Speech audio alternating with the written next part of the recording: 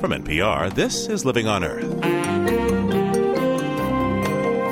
I'm Steve Curwood. Far north in winter, almost everything is white. The snow, the ice, even the polar bears and baby harp seals shine in the natural brilliance. But the environment is anything but pristine for creatures of the Arctic, including humans. Studies now show that the bodies of native Arctic dwellers have levels of toxins that astonished researchers. The chemical concentrations were just off the charts, literally off the charts. The technician thought the samples must have been tainted in transit. He couldn't figure out why they'd be so high. These Arctic moms had 7 times more PCBs in their milk than the milk of moms in Canadian cities. And it was just astounding to these people. They had no idea that levels that remote would be that high. Contamination of the Arctic this week on Living on Earth. Stick around.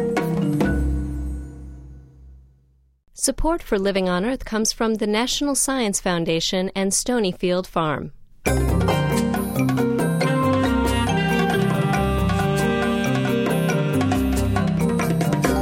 From the Jennifer and Ted Stanley studios in Somerville, Massachusetts, welcome to Living on Earth. I'm Steve Curwood.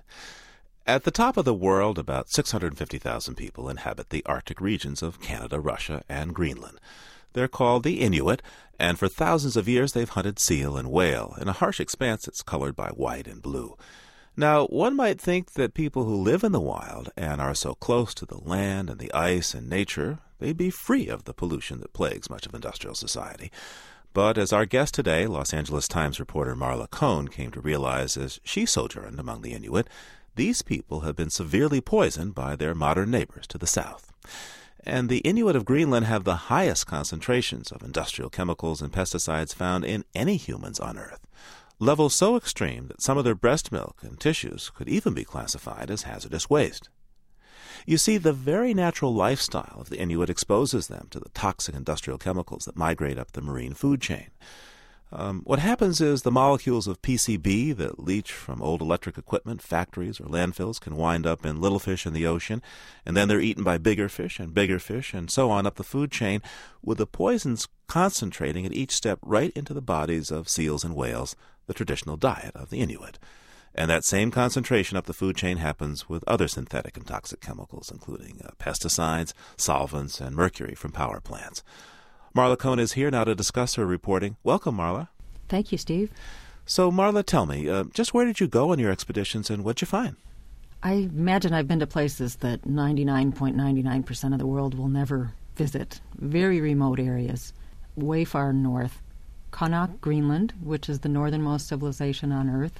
Parts of Alaska, the North Slope of Alaska, northern parts of Canada. I've traveled throughout the Arctic. So what's it like? What's it look like in these Inuit villages up there at the top of the earth? Oh, it's amazingly isolated. You just see huge, towering icebergs, bigger than any skyscraper. It's really hard to get any sense of perspective and space. Everything is white. It blends in with the horizon. You see things that look so close are actually so far away.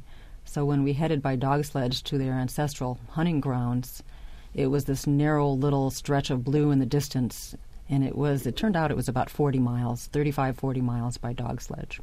And you were there, I'm taking this is probably the summer, right? I was there in June, early June, which is considered their late spring. And it was colder than anything I've ever felt, and I grew up in Chicago, so yes, it was very cold, even in summer. I wonder if you could read from some of your writings that you described this place. Sure. In this hostile and isolated expanse of glacier-carved bedrock and frozen sea, survival means that people live as marine mammals live, hunting like they do, wearing their skins.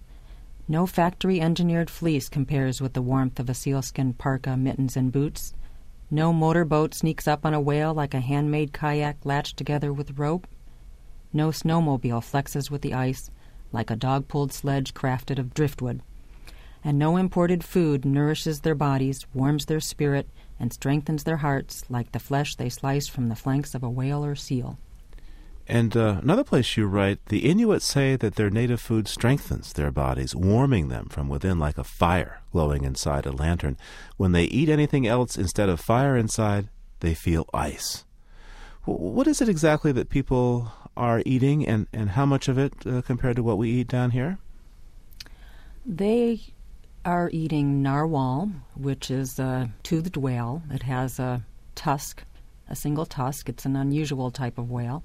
It's about a ton, each narwhal. They eat a lot of seal, ringed seal.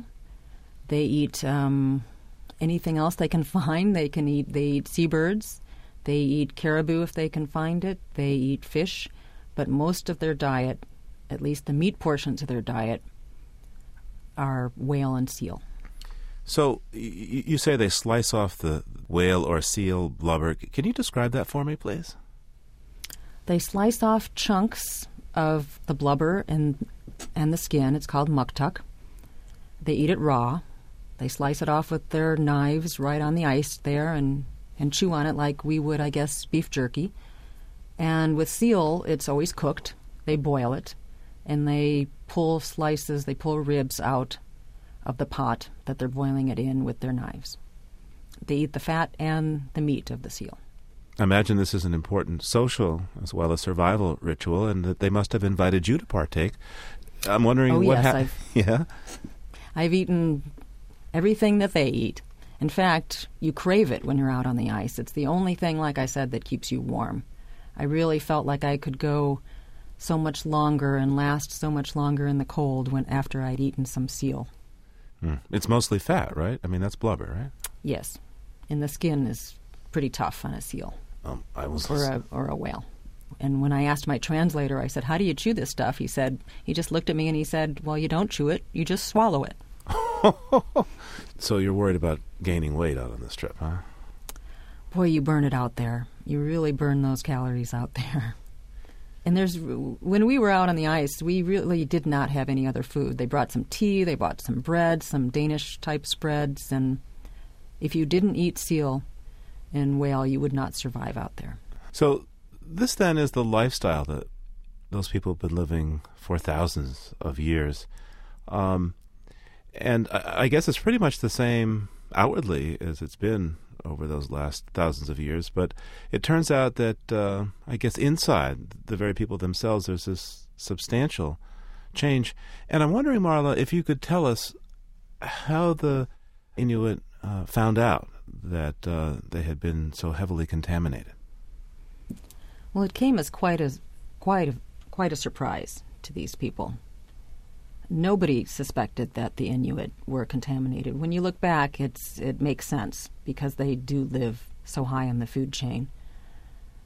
But everybody suspects that these contaminants, PCBs, DDT, mercury, all these various contaminants that we're so familiar with today, have been in the Arctic since the 1940s. They were first detected in seals up there in the 1970s, but nobody paid that much attention because the levels in seals weren't that high. They were lower than they were in Europe and the Great Lakes and those types of places. So nobody really thought much about it. Then in 1987, Dr. Eric Dewaley from Laval University in Quebec was surveying contaminants in breast milk as part of a province-wide look at PCBs and DDT. He just happened at the time to meet a midwife from Nunavik, which is the Arctic portion of Quebec province. And she asked if he wanted to sample milk from women there. He wasn't very interested, but he sort of agreed, thinking it might be useful as a blank, which is a sample which has no detectable pollution levels. But then a few months later, when the first batches of samples arrived, they were glass vials of a half cup of milk from each of 24 women. They arrived by airmail at the lab, and soon Dewaley got a phone call from the lab director saying something was wrong with the milk. The chemical concentrations were just off the charts, literally off the charts. The peaks overloaded the lab's equipment, so it ran off the page. The technician thought the samples must have been tainted in transit. He couldn't figure out why they'd be so high. But upon checking more breast milk, they discovered that the peaks were, in fact, accurate. These Arctic moms had 7 times more PCBs in their milk than the milk of moms in Canadian cities. And it was just astounding to these people. They had no idea that levels that remote would be that high. So, Marla, how did these people get contaminated? How do they get exposed to this stuff? These chemicals hitch a ride up north. They ride upon northbound winds and currents, and they can sink into the ocean. They get consumed by plankton and then zooplankton and then fish and then seals and then whales and ultimately human beings. Some of this breast milk had, 7 times the amount found typically in other Canadian women? This is, and in fact, that they didn't initially believe the results of the machines, of the testing. This is astonishing. Right. They thought it was a mistake. They thought there was something wrong with not either the equipment or the milk because the levels were coming back so high. But then when they realized they were accurate, then DeWhaley contacted the World Health Organization, and then he heard from an expert there that he had never seen levels so high, and that these levels were so high that these women should stop breastfeeding their babies. Whoa. And so DeWhaley, who's a public health official, he knew this was ridiculous advice. He said it's the most nutritious food of all, not just in the Arctic, but anywhere, and that this area is so remote that what were these mothers supposed to do? There's no formula, even if formula was as healthy as breast milk. So he couldn't tell them not to quit breastfeeding, but he knew he couldn't hide the problem either. Now, let's be clear about the mechanisms, Marla, that resulted in these poisons being in these women's breast milk. How is it that they had so much? Well, every step up the food chain, contaminants increase not just twofold, but sometimes 20-fold. So from plankton to zooplankton to fish to seals to whales to humans, there are many steps in that food chain, in that food web, and it increases every step of the way, so that the top predators of the Arctic are the ones who are the most contaminated, and the top predators are human beings. So how much do people there know and understand about what's been found in their bodies? It depends where in the Arctic. The government officials and the Inuit in Canada have done an excellent job of communicating the risk. They have meetings up there in very remote communities. They bring the scientists up. Eric DeWhaley is still involved in this after 16, 17 years of it, and he goes up at least once a year to talk to the people about what they found. But we're talking about very technical stuff here, and we're talking about a food source for these people which has so many health benefits, not just cultural benefits. Their art revolves around it, their hunting, their storytelling.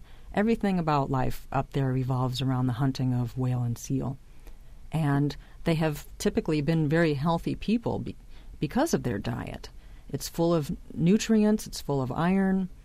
They can get virtually everything they need from these marine foods, especially omega-3 fatty acids, which are good for your heart. They have almost no cases of heart disease up in the Arctic because of this. So when scientists come up and they tell them there's contaminants in their food, they not only don't have very many good choices, there's some stores, but the food is usually stale. You can find boxes of cereal that are years old, and they don't want to eat this stuff, and it's not good for their health anyway. Marla Cohn's a reporter with the Los Angeles Times. She's spent time among the Inuit people of the Arctic, tracing the migration of industrial chemicals like PCBs. And we'll continue our conversation in just a moment. I'm Steve Curwood, and you're listening to NPR's Living on Earth. Welcome back to Living on Earth. I'm Steve Curwood, and with me is Los Angeles Times reporter Marla Cohn. She traveled to the way far north with the Inuit, tracing the migration of toxic industrial chemicals like PCBs. And just before the break, Marla, you were telling me about the first breast milk testing, which showed that Inuit women had, PCB levels in their breast milk that were 7 times higher than women in Canadian cities south of the Arctic region. And you were also saying that for the Inuit, other foods are really unavailable. So even if they were inclined to alter their traditional diet, they couldn't get them. So tell me, what are some of the human harms that may be coming from these exposures? Well, the effects are pretty subtle that scientists have been able to find. They've found effects, and the effects are in the children, because what happens is that the mother passes this load of chemicals to her baby in the womb, mostly in the womb, but also through breast milk. They can be subtle. They seem to be subtle. Its effects on their developing brain. It could affect their memory, vocabulary, other cognitive skills, but also their immune system. It could weaken their immunity, and there are a lot of illnesses in the Arctic, a lot of ear infections especially, which can cause hearing loss. And so scientists say these contaminants could be an explanation for the high disease rates in the Arctic among children. So what you're saying is that one of the things these chemicals can do is impair immune systems, and there are a number of diseases that they're seeing around hearing. What specifically are they seeing? They're mostly concerned about infections, respiratory infections, and ear infections, otitis. The rate of otitis or ear infections is very high in Arctic children. Now, what about brain development? In the United States, there have been studies that show that children of mothers who are exposed to things like PCBs tend to have some differences in their intelligence and also in their emotional steadiness. Some work out of the Great Lakes. Anything like that showing up in these children of the Arctic? Yes, there have been similar studies in the Arctic, although they're smaller studies, fewer people. The logistics of this is very difficult to study these children.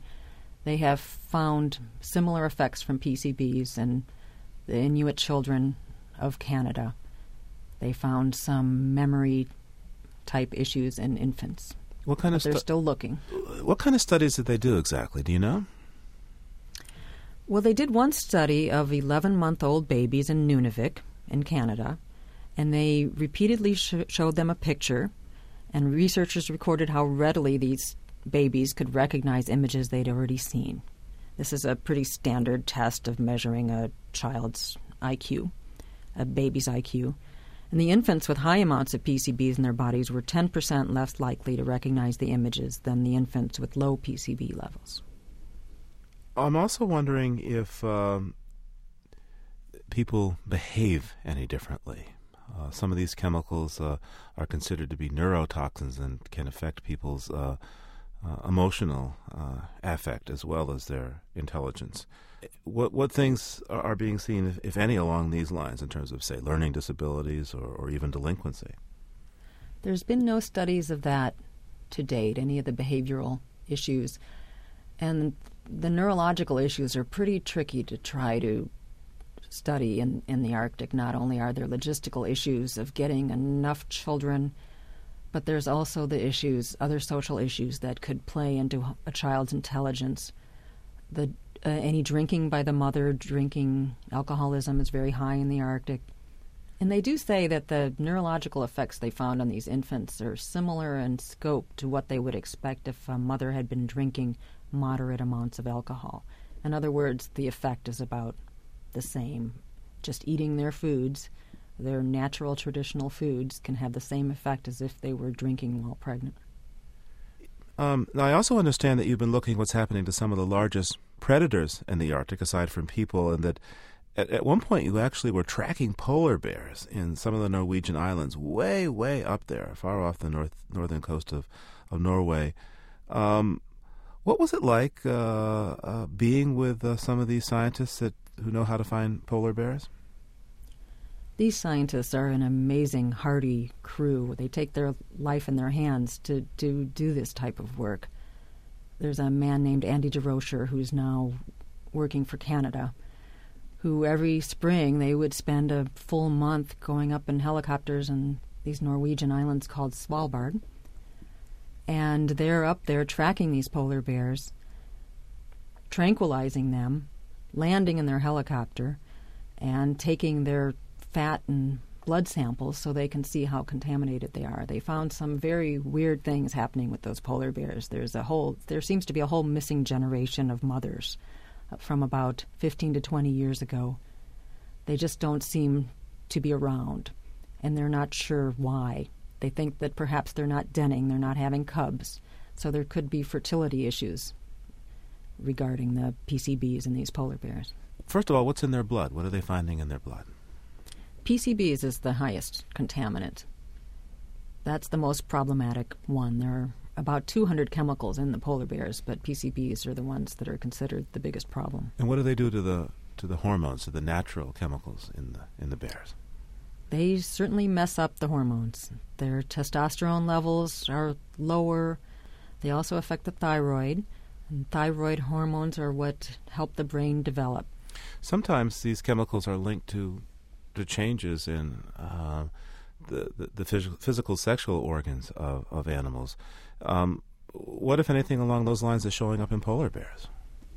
They have found over the past few years a small number of half male, half female mothers. Some of them are still able to have cubs, but they do have they have some male reproductive parts and some female reproductive parts. I'm not sure I'd want to check that on a polar bear. The scientists did show it to me. I couldn't tell the difference, frankly, but they could. And so the polar bear at this point is sedated. What do they do? Yes, they sedate the adults. They fire tranquilizer guns from the helicopter. We're about 10 feet off the ground. The helicopter is spinning. There's snow flying. It's just an amazing thing. It really feels like that helicopter is crashing, not landing. These are amazingly skilled pilots up there. Usually they have a mom and some cubs. This is denning time. They just came out of the dens. So when the mother is down, they will land. And these cubs are 4 months old. And very few human beings have seen cubs in the wild that are that young. They're adorable. They're about 40 pounds, 35, 40 pounds. They'll lick your fingers. They have never seen a human being before. And they're sort of wondering why their mother is snoozing there when all this excitement is happening. At this point, they're teddy bears, huh? Yeah, they're amazing. They're just wide-eyed. And then they do have to, they sample their blood. They try to take it easy on the cubs.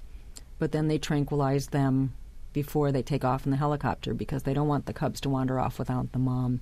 At this point, they cannot fend for themselves. And in a way, Marla, I take it that the story of the polar bears is similar to the initial discovery of what's in the Inuit breast milk. In your articles, you wrote that the Canadian researcher, this gentleman you were with, Andrew DeRocher, had wanted to study polar bears in Norway because he thought that there would be a pure virgin, if you will, population. But I guess it didn't turn out that way.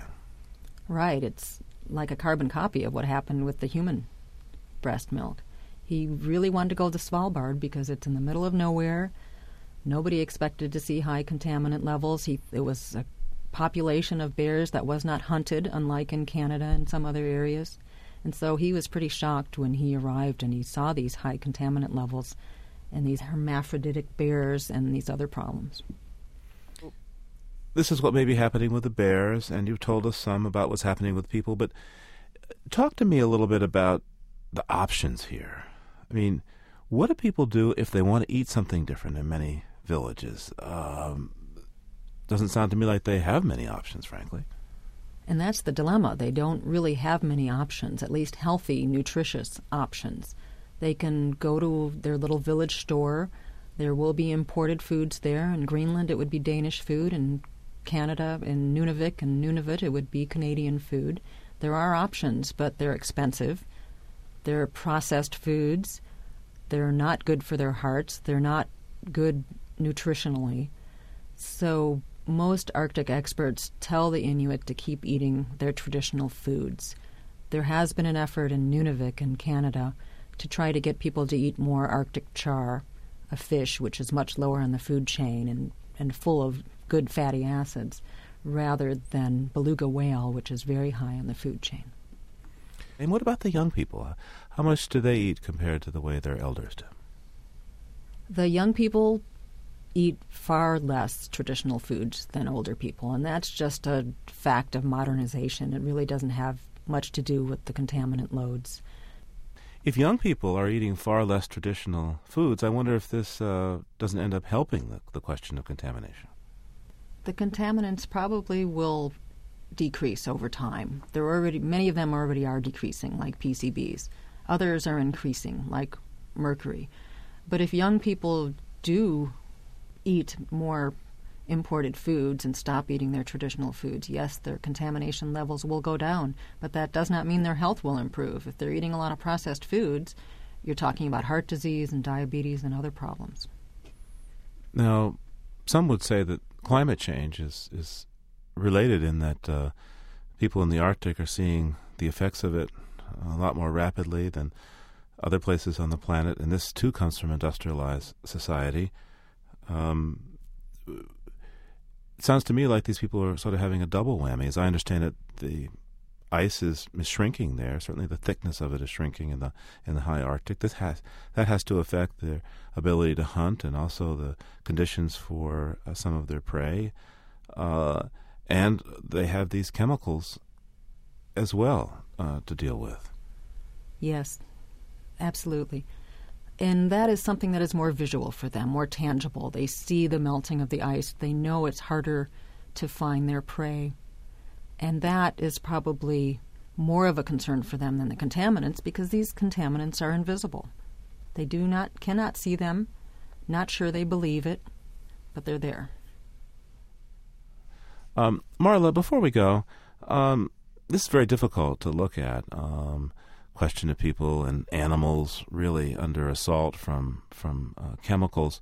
What are the ways out? What are people doing to try to remedy this? Oh, I guess I would have to say they know how to survive the Arctic. They've learned it through countless generations. They've been through bad times before. Settlers brought horrible plagues and diseases to them a couple centuries ago, and they've survived that. I do believe that they will survive this. This is probably one of the worst environmental injustices in the world, one of the worst that I've come across. People who have no power over what is happening to their culture and their diet and their health. But the Arctic people have the will to survive. Marla Cohn is a reporter for the Los Angeles Times. She's working on a book. You don't have a title for the book yet, Marla. No, I don't. But when it comes out, it'll be about this subject, about the time that she spent in the high Arctic. Thanks so much for taking this time with me today. Thank you, Steve.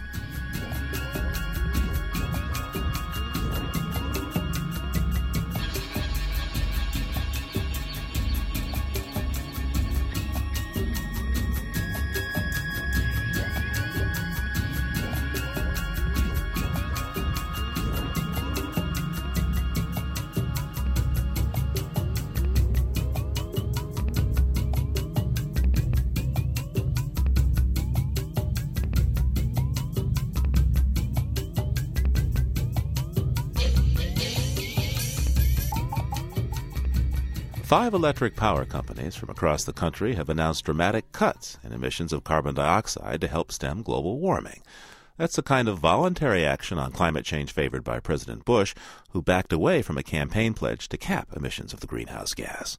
But the power companies also voiced support for mandatory limits on CO2, the kind of regulation the president has repeatedly rejected. Jeff Young reports from Washington on this change in the business climate. Roger Duncan's from Texas. He's in the energy business, and he's traveled to Washington to talk about big government and global warming. So today we join the World Wildlife Fund in supporting mandatory carbon controls on all utilities. Not quite what you'd expect from deep in the heart of Texas, where Duncan is vice president of Austin Energy. Austin is among 5 power companies and utilities publicly voicing support for a government cap on carbon dioxide. In a program arranged by the World Wildlife Fund, the companies also pledged to dramatically cut CO2 output over the next 15 years by increasing efficiency or using more renewable energy. That regulatory approach to climate change is quite different from what another former energy businessman from Texas proposes. President Bush prefers voluntary programs to reduce CO2. Duncan says that's not enough.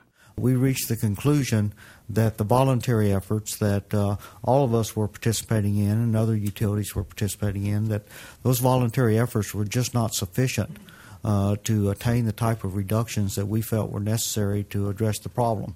Duncan sees voluntary programs as a business-as-usual approach that will not reduce CO2 levels.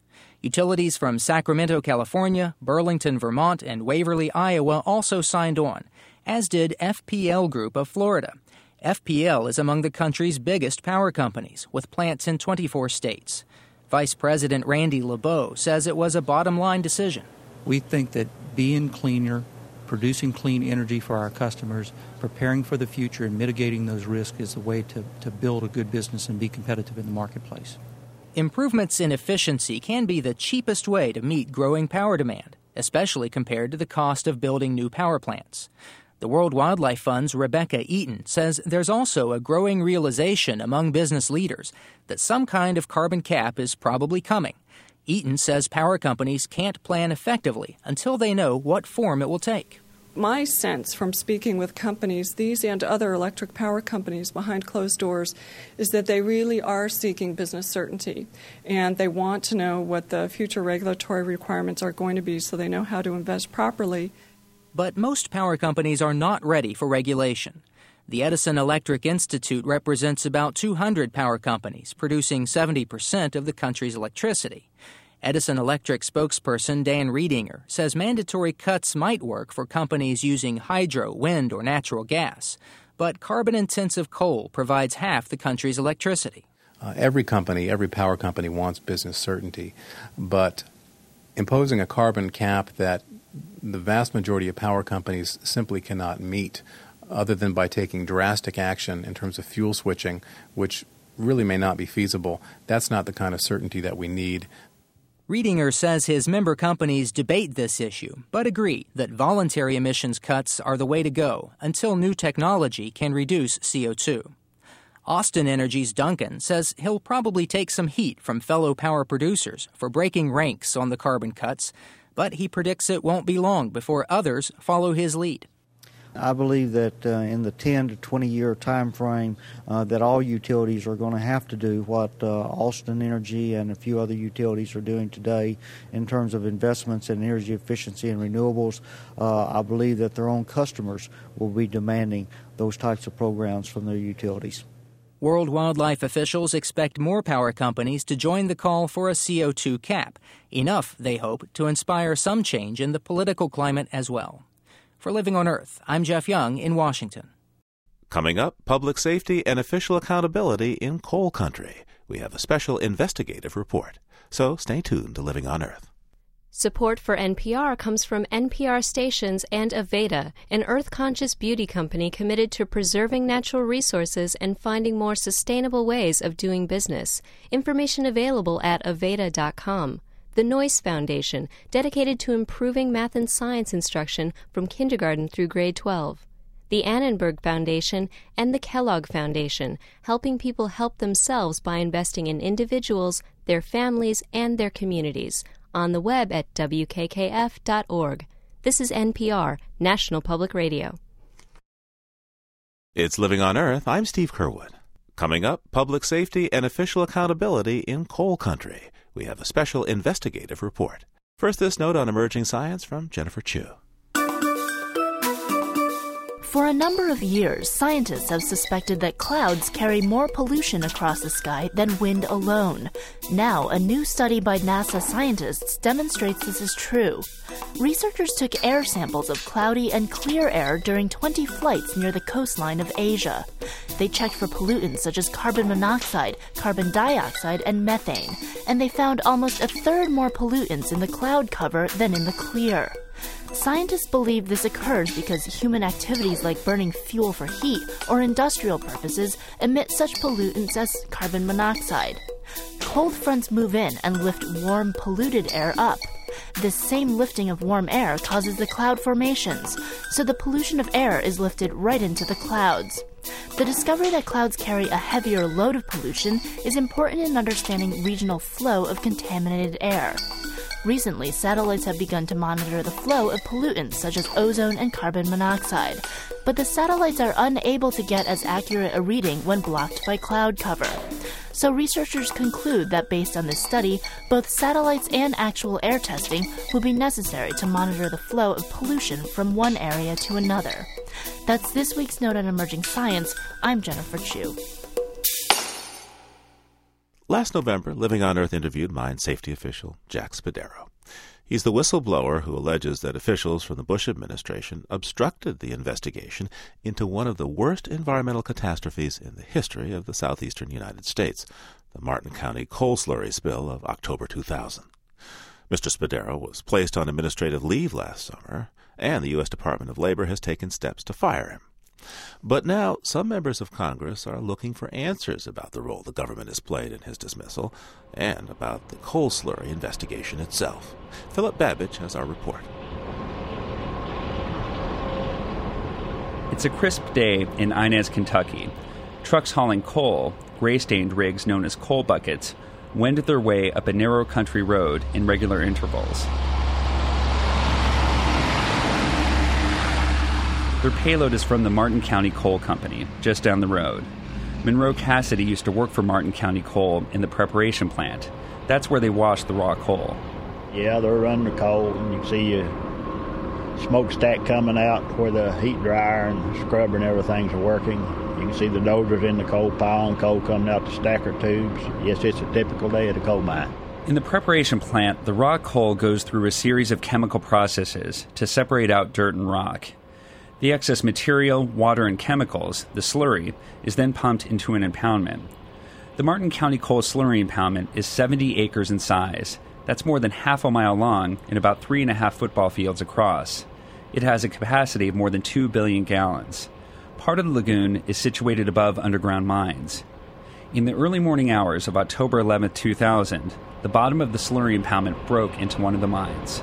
The slurry came down this stream right here we're looking at right here. A torrent of sludge and water blasted through about 2 miles of underground mines until the flood punched out of a mine opening in the side of a mountain and began flooding Coldwater Creek.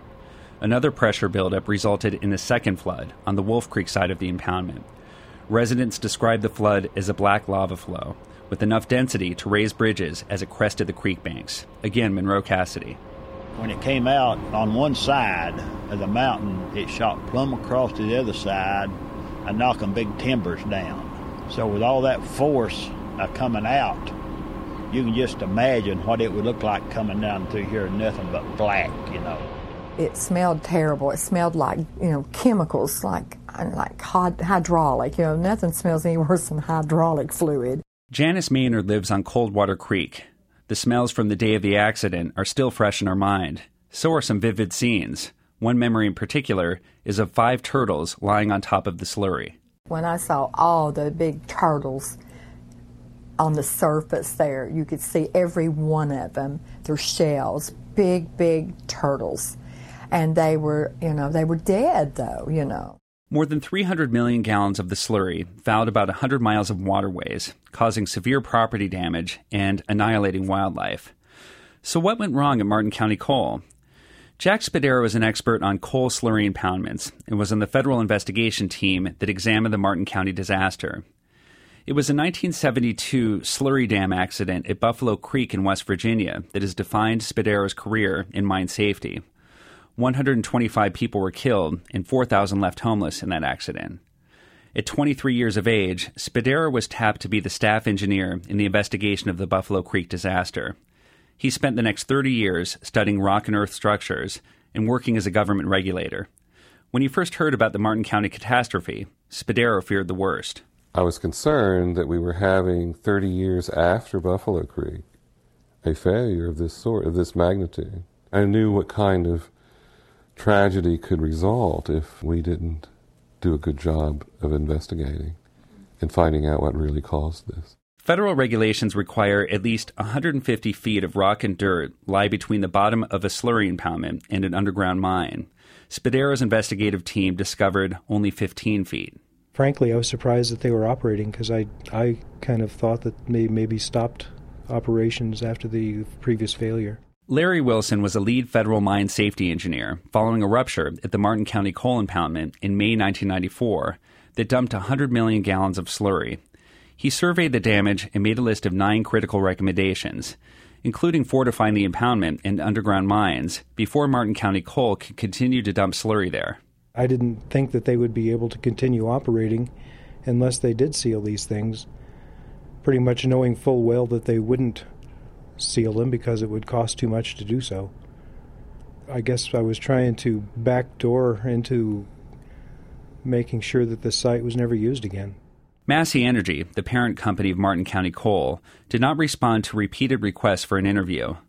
But Bill Kaler, president of the Kentucky Coal Association, which represents the state's coal operators, says Massey did all it could to prevent another accident. It's real easy to say on hindsight, oh, we should have known. At the time, they thought they were doing things correctly. I don't think anybody felt like they were not reacting properly. But documents obtained through Freedom of Information Act requests show that district officials for the U.S. Mine Safety and Health Administration, MSHA, and Martin County Coal did not comply with Wilson's recommendations, even though the company continued to use the impoundment and add to its capacity. MSHA officials declined to comment for the story. Wilson's June 1994 report was unearthed in late 2000 when then head of MSHA, David McAteer, a Clinton appointee, ordered a complete review of his agency's files on Martin County Coal. By virtue of the fact that we had a second failure, it means that our response was inadequate. There was no question that the district managers could have been more stringent and more demanding of the company to take further steps to increase the impoundment, safety, and security. Spadaro and other investigation team members felt they were beginning to collect enough evidence to issue Massey Energy citations for willful and criminal negligence. Both the Wilson memo and a critical independent engineering report were red flags to Spadaro that Martin County Coal was at fault. The company knowingly continued to pump slurry into a reservoir that was underlain by mine workings, and there was a thin soil and rock cover that was known because there had been a previous breakthrough. And the company submitted maps or drawings that misrepresented the underground conditions. In addition, it looked as though the team's own agency, MSHA, a wing of the Department of Labor, was going to be held accountable as well. But that all changed when George W. Bush moved into the White House. I, George Walker Bush, do solemnly swear that I will faithfully execute the office of President of the United States. That I will faithfully execute the office of President of the United States. And will Within days of President Bush's inauguration, a new team leader, Tim Thompson, was brought in to head the Martin County Coal investigation. According to Jack Spadaro and other members of the investigation team who spoke on condition of anonymity, Thompson dramatically narrowed the scope of the investigation. Witnesses were dropped.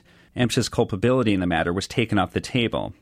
What's more, says Spadaro, Thompson was in close contact with President Bush's new MSHA chief, Assistant Secretary of Labor Dave Larisky, particularly when mine safety engineer Larry Wilson's 1994 recommendations were discussed. And he would come back and he would say, well, we're going to take this section of the report out. We're not going to have any reference to the 1994 recommendations by the Technical Support Division. By April of 2001, Spadaro was fed up with what he saw as an emerging cover-up.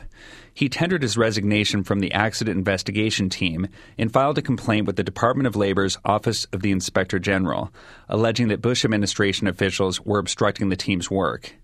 Spadaro also spoke out publicly when MSHA released its final accident investigation report in October 2002, which cited Martin County Coal for 2 minor violations with fines totaling $110,000 and left MSHA district officials completely off the hook.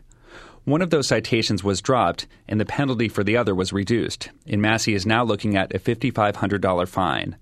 The final accident report said the cause was an inadequate berm of coal refuse around the perimeter of Martin County's impoundment.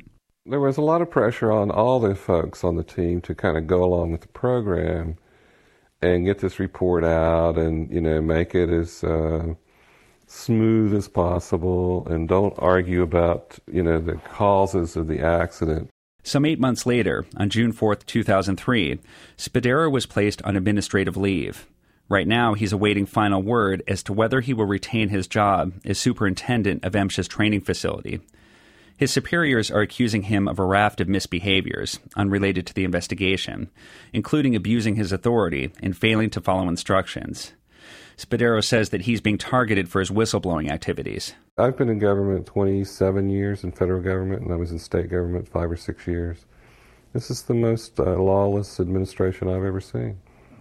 They run roughshod over anybody who might try to get them to obey the laws. The Department of Labor Inspector General exonerated MSHA of any wrongdoing in its handling of the Martin County Coal investigation. But whole sections of the IG's report are blanked out, and some say it raises more questions than it answers. Some members of Congress are trying to get to the bottom of the whole affair, including the pending dismissal of Jack Spadaro. It's a political item which meant it had to come down from the top. U.S. Representative Major Owens of New York and two other Democratic members of the House Committee on Education and the Workforce are taking a closer look at Jack Spadaro's case. They've requested that U.S. Secretary of Labor, Elaine Chao, provide them critical documents and information to help them assess whether Spadaro is being wrongly terminated. So far, says Representative Owens, their investigation has been stonewalled. Somebody had to get to the secretary, and the secretary had to receive that order from some political forces that did not want to see this happen for their own various reasons in terms of cowing to Martin County Coal Company, or they had felt some kind of indebtedness to them. Department of Labor spokesperson Ed Frank denies that Secretary Chao has had a hand in the Spadaro case or the investigation. He says that the department is in the process of getting the documents to Representative Owens. The Secretary played absolutely no role in the personnel issue with Mr. Spadaro, who's a mid-level employee in West Virginia.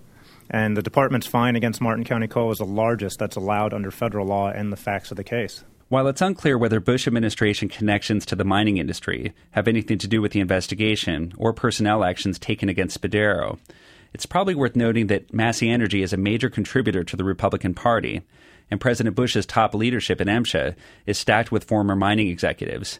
Assistant Secretary Larisky was an executive with Energy West Mining. Deputy Assistant Secretary John Carell worked for Amex Mining and Peabody Coal. One MSHA investigator told me, quote, "The investigation didn't have to do with just Martin County Coal. The bigger question is, should slurry impoundments be allowed over old mines? That would have been addressed in our report," end quote. With an estimated 240 such impoundments across the country, the coal industry had a lot riding on MSHA's report. The question of safety seems very real when you stand below a slurry dam. A typical rock and earth structure, about 250 feet tall, stretches to the top of a valley mouth to hold back slurry at Independence Coal, another Massey subsidiary based near Whitesville, West Virginia. A truck driving across the top of the dam looks the size of a toy Hot Wheels vehicle. Directly across a creek is an elementary school where 200 students are enrolled. Freedom Williams, an organizer with the advocacy group Coal River Mountain Watch, shudders at the thought of a slurry accident here. I would really hesitate to say what would happen to all those students because no one knows what to do. The only thing you know to do is run. This impoundment is just one concern for communities in and around Whitesville. What looms most ominously for them are plans to make the largest impoundment in the country at Brushy Fork. It now holds 5 billion gallons of slurry, and according to Coal River Mountain Watch, it's scheduled to hold up to 9 billion gallons. Its dam is 950 feet tall, and it sits on top of underground mines. With such a massive impoundment in their backyard, Frida Williams says it's important for regulatory agencies to be vigilant. We just want the coal mining to be done legally and responsibly. We're not against coal mining. And that's been Jack Spadaro's philosophy since his early days at Buffalo Creek. His fate is now in the hands of his bosses at MSHA, who are weighing the superintendent's appeal of his termination notice. Spadaro doesn't expect any sympathy, though. He's levied charges that MSHA's top officials are handing out lucrative, no-bid contracts to friends and associates. For Living on Earth, I'm Philip Babbage. Support for our story on Jack Spadaro and the Martin County coal slurry spill was provided by the Fund for Investigative Journalism.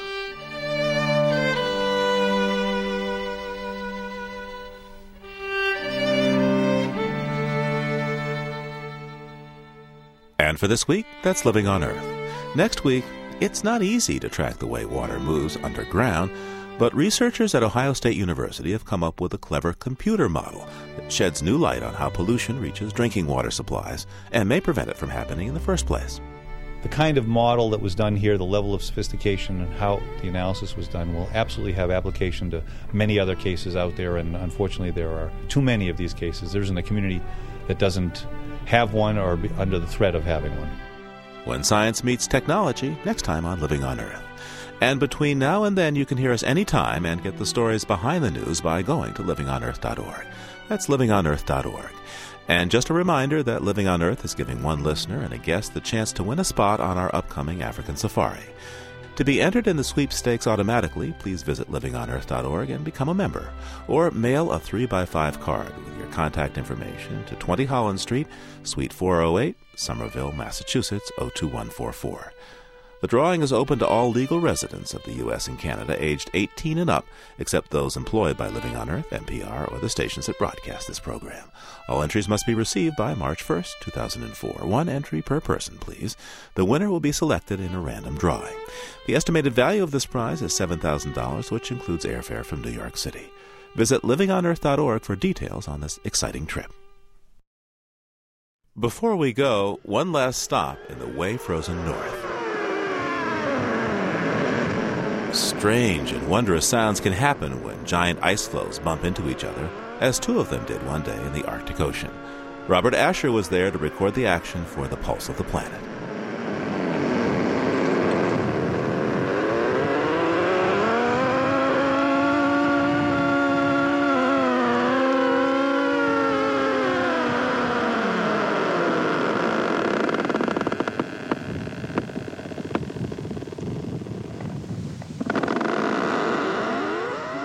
Living on Earth is produced by the World Media Foundation. You can find us at livingonearth.org. Our staff includes Nathan Marcy, Susan Shepard, Carly Ferguson, and Tom Simon. We had help this week from Rosalind Fay and the National Radio Project. Al Avery runs our website. Our interns are Christopher Bolick and Nal Taro. Special thanks to Ernie Silver. Allison Dean composed our themes. Environmental sound art courtesy of Earth Ear.